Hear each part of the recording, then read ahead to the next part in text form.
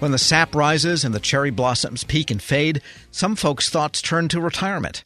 Yet if you want real stress in your life, just go ahead and prepare to retire. It ain't easy. Here with some of the ways to bring back a little certainty, federal retirement expert Tammy Flanagan. I guess, Tammy, this is something you really got to go into with some preparation. Once the cakes are cut and the gifts are opened and the people say goodbye, don't let the door hit you on the way out. Yeah, it actually starts a long way before that even, Tom. I think the process of retirement can take years, of course, to get prepared financially and mentally, but the actual paperwork that has to be filed, that even has to start in many cases 30 to 90 days before you walk out the door. And what are some of the big pieces of paperwork? What are the main parts of it? Sometimes for some employees, it starts in stages. In other words, they'll start off by filing the paperwork for their CSRS or FERS retirement, and that's about a 3-page application with some amendments depending on what your situation comes out to. So that's the first step that has to go into your personnel or human resource office the earliest. Now, once you've filed for that, you're going to wait around for OPM to process the claim, and it can take sometimes 2 to 4 to sometimes even 6 months to finalize that process. So in the meantime, you're in also deciding whether or not you want to apply for Social Security retirement or to take withdrawals from your TSP account. Now, both of those can be a little less stressful, a little easier to do.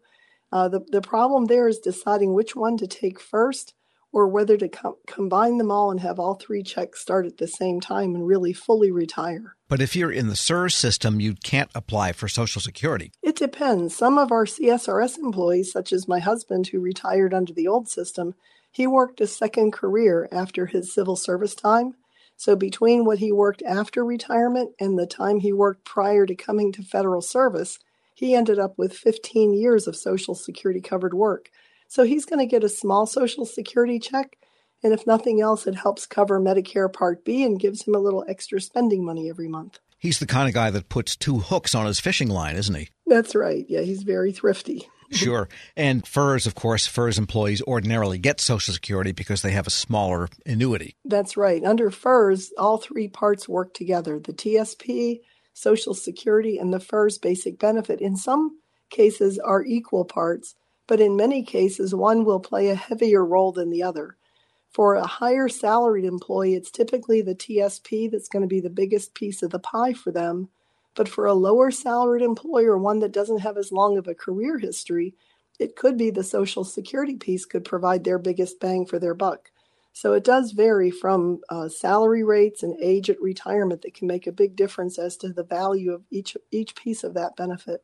And with respect to the date, if it takes months, 3, 4, 5, 6 months for OPM to process the application, can your retirement date occur in that period? And will you get anything till they figure it out? Yeah. So when you file your application, which, like I said, we do that before we retire, then finally the day comes where we have the party with the balloons and we walk out the door at the very last time.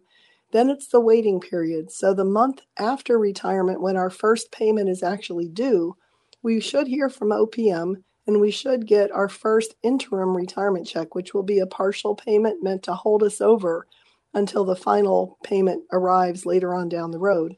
And as long as OPM is processing the claim, every month we'll get another interim check. So you shouldn't go too long without a payment unless you're unfortunate to retire during this most recent furlough where even the first payment was delayed by at least a month for many employees.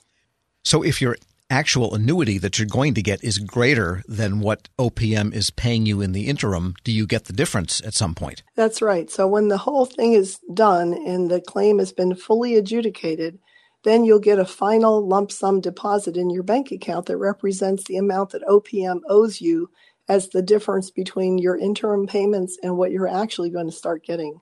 So at some point in time, you will be made whole. It just may take a few months. We're speaking with federal retirement expert Tammy Flanagan, and I want to talk about the withdrawals from TSP.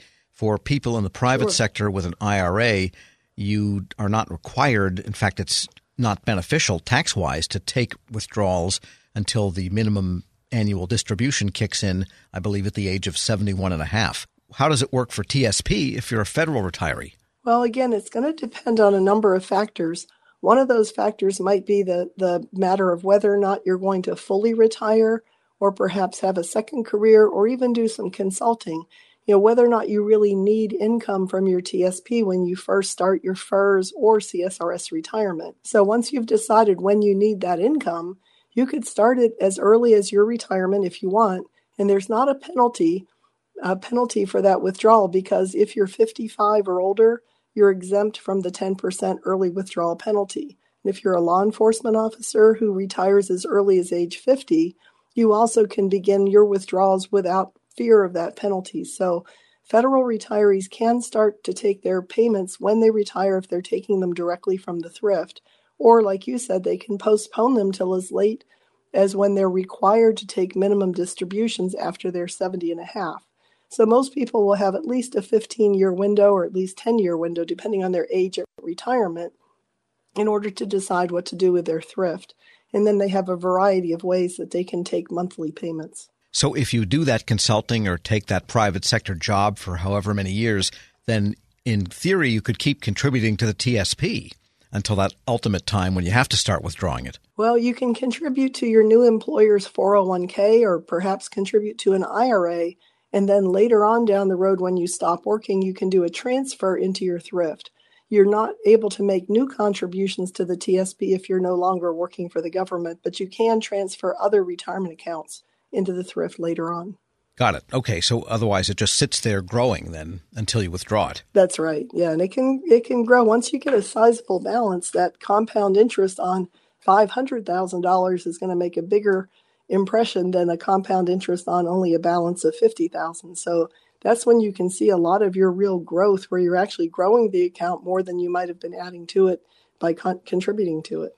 And just getting back to those forms you have to file to retire, how much and what kind of information does that require? Is it a difficult form to fill out? Actually, they're very simple. I always tell employees that the paperwork to get out of the government is generally much simpler than it was when you had to file those applications to get into federal service and to put all that information necessary to show that you qualify for that federal job. So the actual paperwork itself is not too onerous.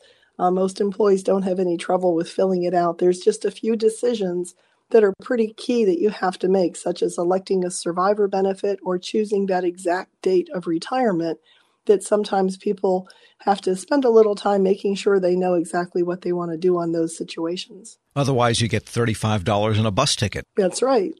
Tammy Flanagan is Senior Benefits Director at the National Institute of Transition Planning. Thanks so much. Thank you, Tom. We'll post this interview at federalnewsnetwork.com/Federal Drive. Subscribe to the Federal Drive at Apple Podcasts or Podcast One. This episode is brought to you by Zelle.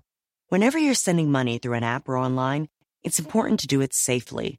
Here are a few helpful tips. First, always make sure you know and trust the person you are sending money to. Second, confirm you have entered their contact details correctly. And finally, if you don't trust the person or your recipient is rushing you to send money right away, think twice before sending money through an app or online.